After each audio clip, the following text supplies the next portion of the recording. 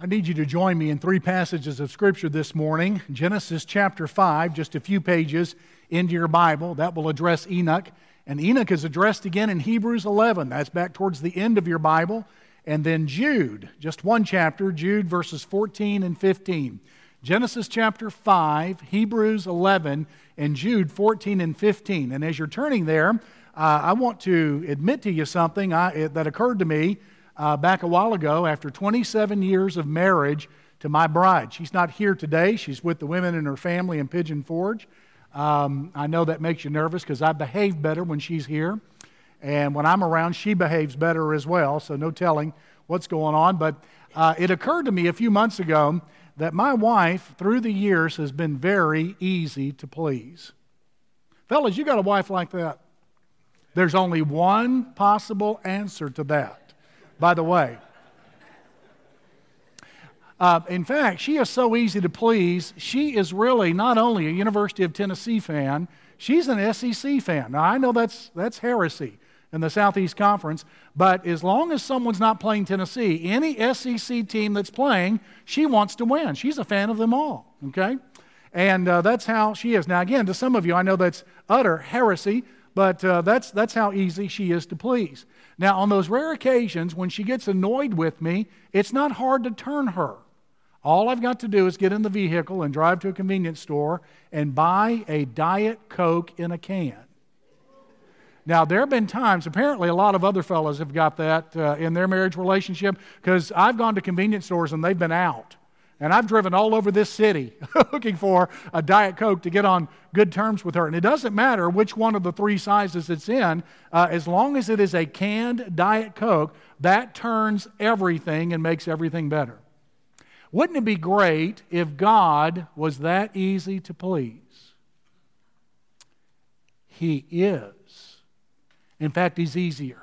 In Hebrews chapter 11, verses 5 and 6 are going to tell us how we can be a pleasure to God. Look with me there in Hebrews chapter 11 and beginning in verse 5, where we will talk about Enoch. Now we'll go from there back to Genesis 5 and to Jude 14. And so I want you to keep those passages handy. But Hebrews chapter 11, verse 5 describes how Enoch pleased God with faith. By faith, Enoch was taken away so that he did not see death, and was not found because God had taken him. For before he was taken, he had this testimony that he pleased God. But without faith, it is impossible to please Him. For he who comes to God must believe that He is, and that He is a rewarder of those who diligently seek Him. You can please God with faith. And the question I want to ask and answer this morning is real simple. How do I know that I've got a faith that pleases God? Well, the first is this. Faith that pleases God recognizes the voice of God. Faith that pleases God recognizes the voice of God. Faith that pleases God is searching for God's direction, alert and sensitive to opportunities for God to speak to the heart and speak to the mind. Now, to talk about my wife again, a couple of years ago, we went to New Hampshire and visited there for a while. And after a couple of days, it occurred to us that some of the waiters and waitresses and those that were working in the shops might be struggling some. She would make a statement, and they would say, I don't know. Well, she hadn't asked a question. She had simply made a statement, like, for example, this pot pie, this is good. And the waiter would respond, I don't know. Do you know something? It occurred to us after that happened about 6 times, they didn't understand her with her accent. And those of you that don't know, she's got a really pronounced East Tennessee accent. It's beautiful. Poetry and music in her voice. When we lived in Gwinnett County, we had people in our neighborhood in our Sunday school class that would call us just to listen to her talk. And they were not able to discern plain, perfect, superior English in a place like that. You know, some people are that way when it comes to God's voice. They struggle that way. God may be speaking, but they don't recognize the fact that God is speaking. I remember when one of my children was born, we brought this child home from the hospital, and I was sitting in my recliner a few days after this child's birth, and I held this child, and it occurred to me, this child does not believe a thing I believe. This child doesn't mean to, but this child's an atheist. Doesn't embrace Christ yet, is not even aware.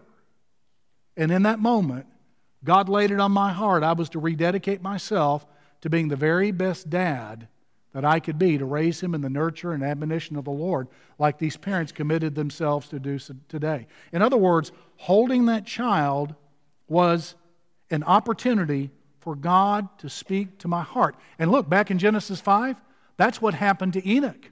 Enoch was the father of Methuselah. And Methuselah lived 969 years. And you may struggle with some of those ages. You may wonder, well, how in the world did they live so long? But that's not the right question. That's not the right question. The right question is not, how did they live so long? The question is, why don't we? We were not made to die. It's an unusual thing. And death is not a friend. We've brought as a human race this upon ourselves. But Genesis chapter 5, beginning in verse 21, look what it says there. Enoch lived 65 years and begot Methuselah. After he begot Methuselah, Enoch walked with God 300 years. And then God took him to heaven without death. Now, did you notice what it said there in verse 22? It said after Methuselah was born, Enoch began to walk with God. Now, I don't know what Enoch was doing before Methuselah's birth. I have no idea. I don't know if he was careless, ungodly, reckless. The rest of his culture is. It is this particular culture on which God sends the universal flood and drowns them all. It's a very wicked culture. Jesus said it would be that way before his return.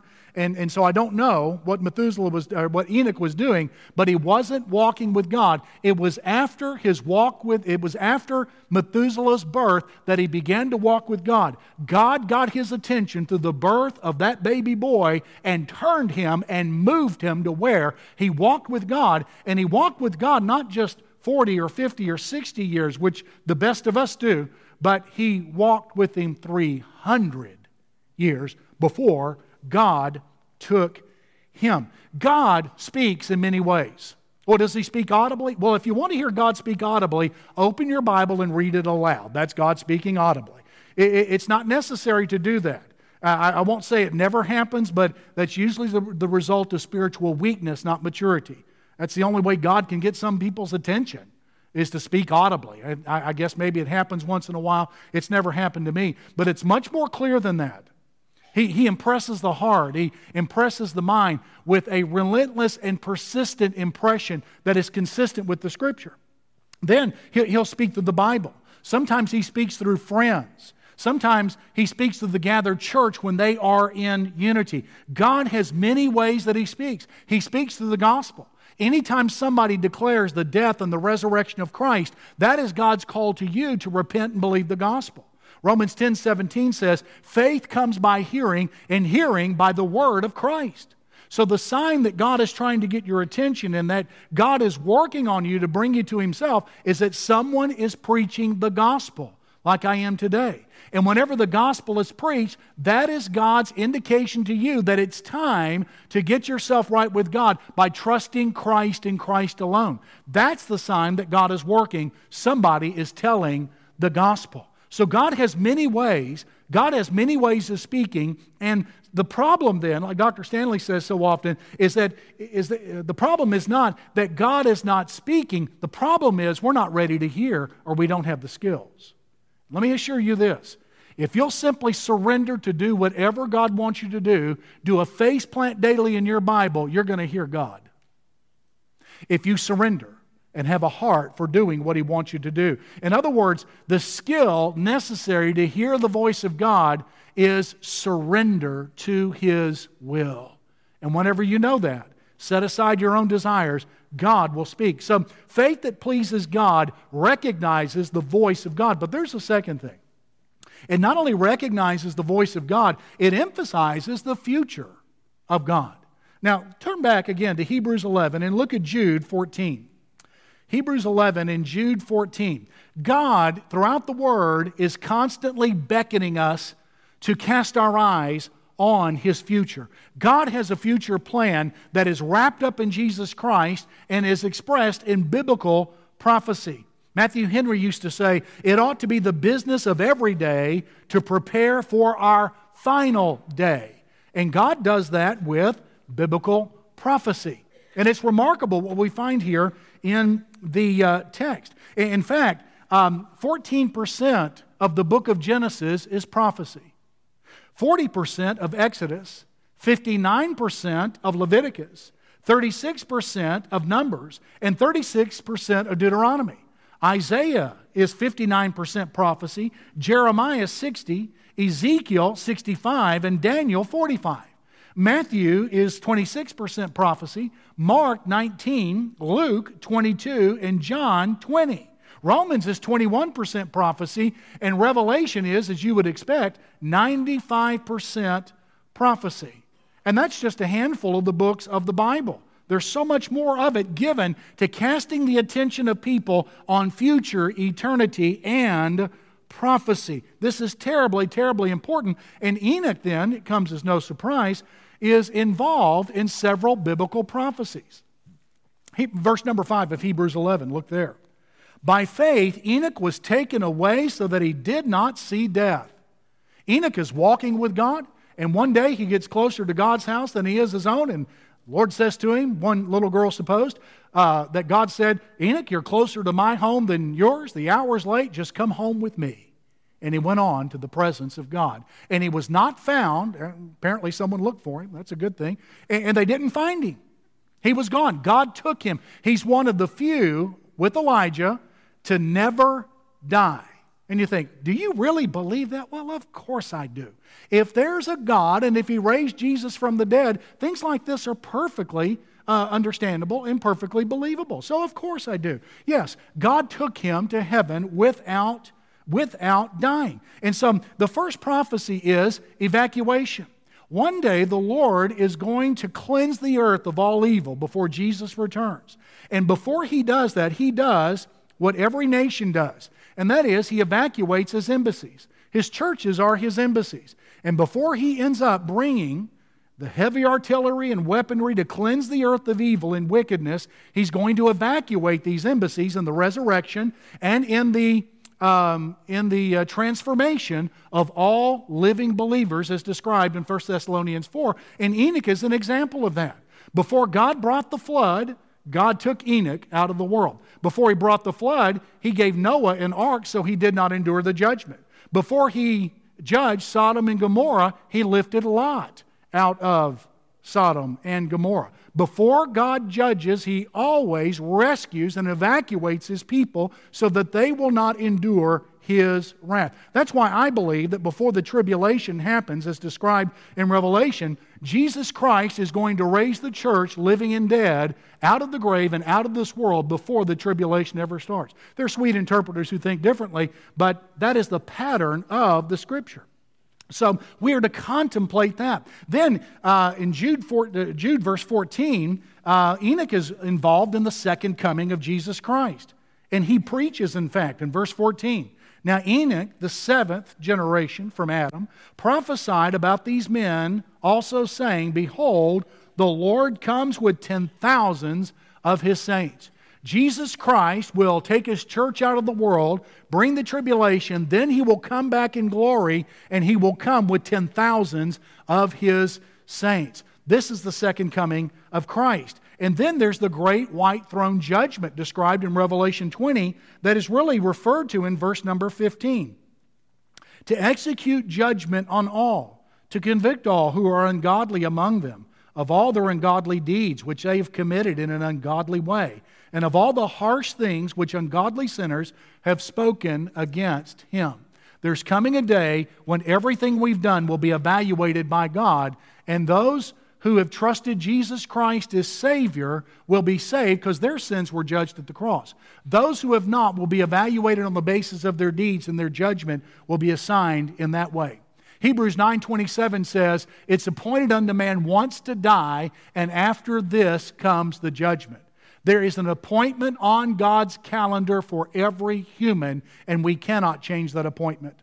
Hebrews 9:27 makes that very, very clear. So I could understand, after all of this information, if you would get the idea that God emphasizes eternity and relentlessly directs our attention to it.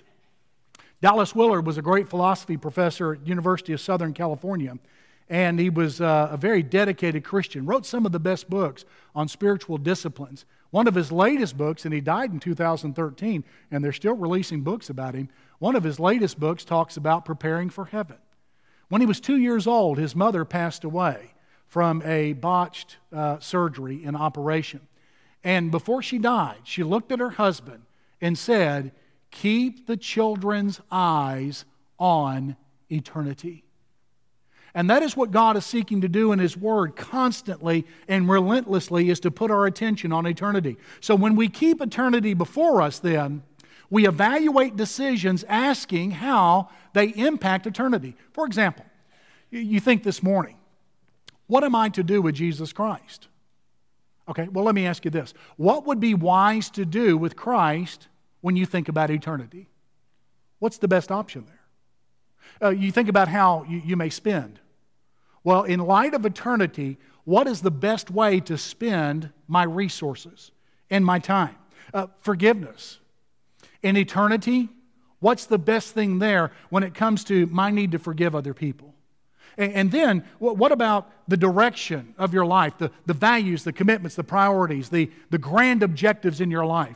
What is the best thing to do with my life in light of eternity? What do I do with God's mission in the world in light of eternity? What about this temptation that has been pestering me this week and maybe pestering me today? What do I do with that in light of eternity? And so I'll go back to that first one. What do you do with Jesus Christ today in light of eternity? We believe, and the Bible teaches, that the wisest and best thing is to give your heart and life to Christ today and to make it public, to follow Him in baptism, and to become a disciple who is deeply connected and committed to a local church. So at the end of this message, we will sing, and our staff will stand here, and we're going to invite you to come and give your heart and life to Jesus and do the only reasonable thing with Him in light of eternity. And you can do that right after this message. So the faith that pleases God recognizes the voice of God and emphasizes the future of God. But there's a third thing. Faith that pleases God personalizes a walk with God. Right now you're facing some decisions, some critical decisions, and they're intense because you don't want to make a mistake. The mistake could be costly.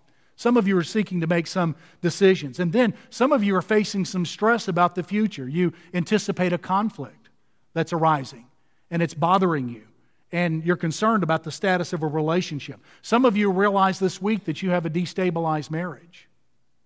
Some of you have got the burden of parenting, and it weighs on you just how important a factor you are in the life of a child.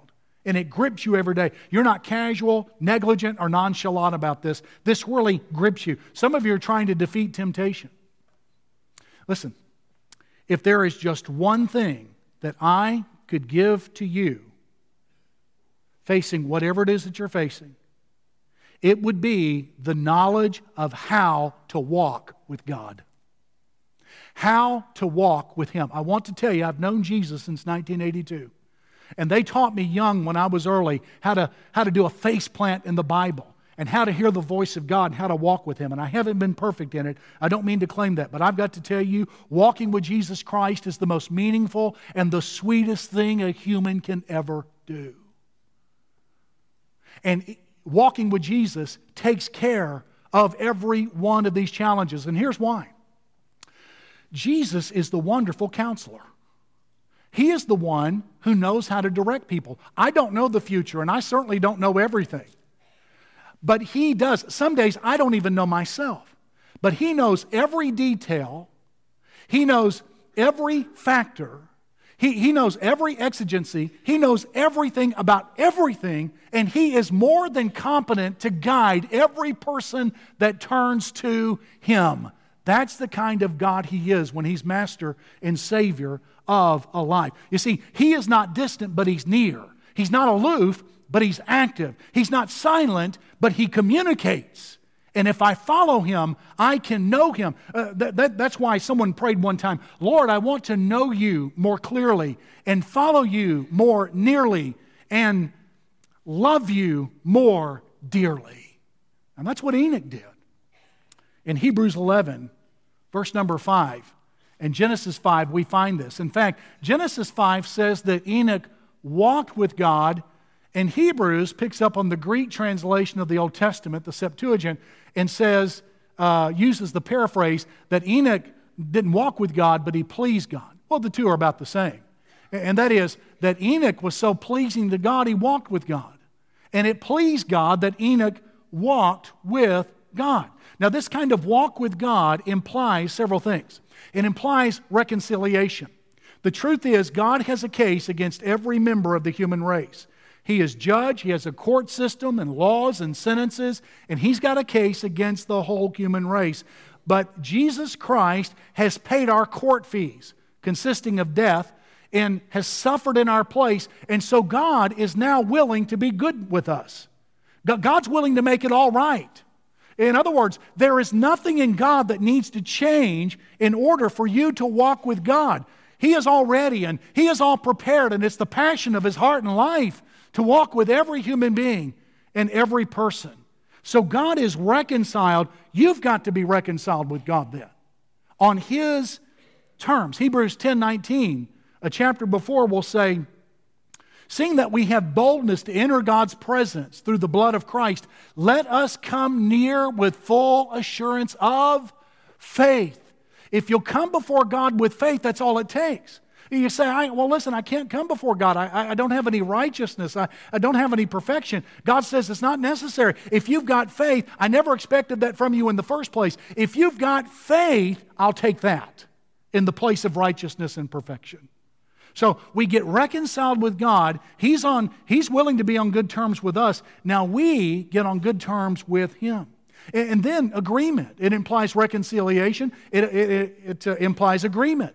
That is, that we continually agree with God about the issues of life and things in His Word. Amos 3:3 says, how can two walk together unless they are agreed? That is, whenever your life and your thinking are not aligned with something with God, and you read in the Bible one thing and you think and believe another, you change. You immediately agree with God. You wrap your heart around what He says in His Word. And you begin that process the moment you're reconciled with God, and you continue that process until the day you see Him. And so it's a constant readjustment and realignment of your thinking, of your priorities and values, all that you are, with who God is. And then disciplines. I've mentioned several times, doing a face plant in the Bible, having a plan for that. Seeking God in prayer. Read the Bible and pray about what you read there. Thinking through and contemplating what God is trying to say to your heart and life. And then gathering with others and seeking Him together. Now, when we drift from God, it's usually because we're lacking in one of these areas. But when we walk with Him, it's because we've given ourselves completely to them. And if you've drifted then, I want to assure you that the crucified, risen Savior is willing to make it all right with God today. He's very, very willing. Pete Rose was known for his passion in baseball. The annual All-Star Game is supposed to be kind of a casual thing. He didn't know what it meant to be casual in a baseball game. He rounded third base in the All-Star Game and dove at the catcher, and I think ruined his career as a result, and in order to score for the National League team on which he was playing. Well, you're not supposed to take an All-Star game that seriously, but he did. He didn't know any other way to play baseball. And one time he made this statement. He said, I would walk through hell in a gasoline suit just to play baseball. You think, now, is that what you're asking me to do? No, not you.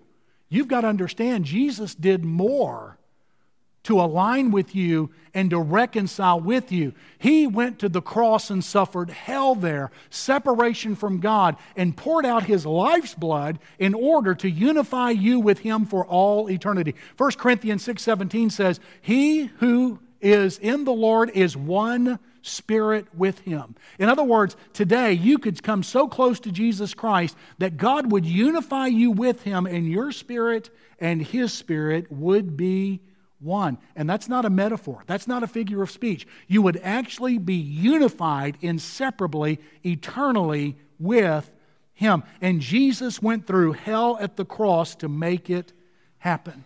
So today, return from God. Wherever you are, turn. One time I was traveling from Glorieta, New Mexico, trying to get back to Fort Worth, and I didn't realize I took the wrong highway or the wrong direction on the right highway till I saw a sign that said, "Welcome to Colorado." So you know what I did? Well, if I was like some people, I would have just kept driving north, figuring, well, the world's round, I'll get there eventually. No, I turned around. And today, you're going the wrong direction. You need to turn around, and God lets you do that. He invites you to, and He will help you. And then you embrace Jesus Christ. You only embrace those that you trust. And so you trust Him enough to embrace Him. He's crucified, He's risen. You embrace that, and you embrace Him. And then you call on His name. The Bible says in Romans 10:13, whoever calls on the name of the Lord shall be saved. And God is really willing to do it. How could we ever doubt anyone who would slaughter His own Son for our sake? Well, listen, in a moment, we're going to sing a song. We're going to ask you to come and give your heart and life to Christ or make some other decision for Christ. But let's pray about it now, and then we'll do serious business with God.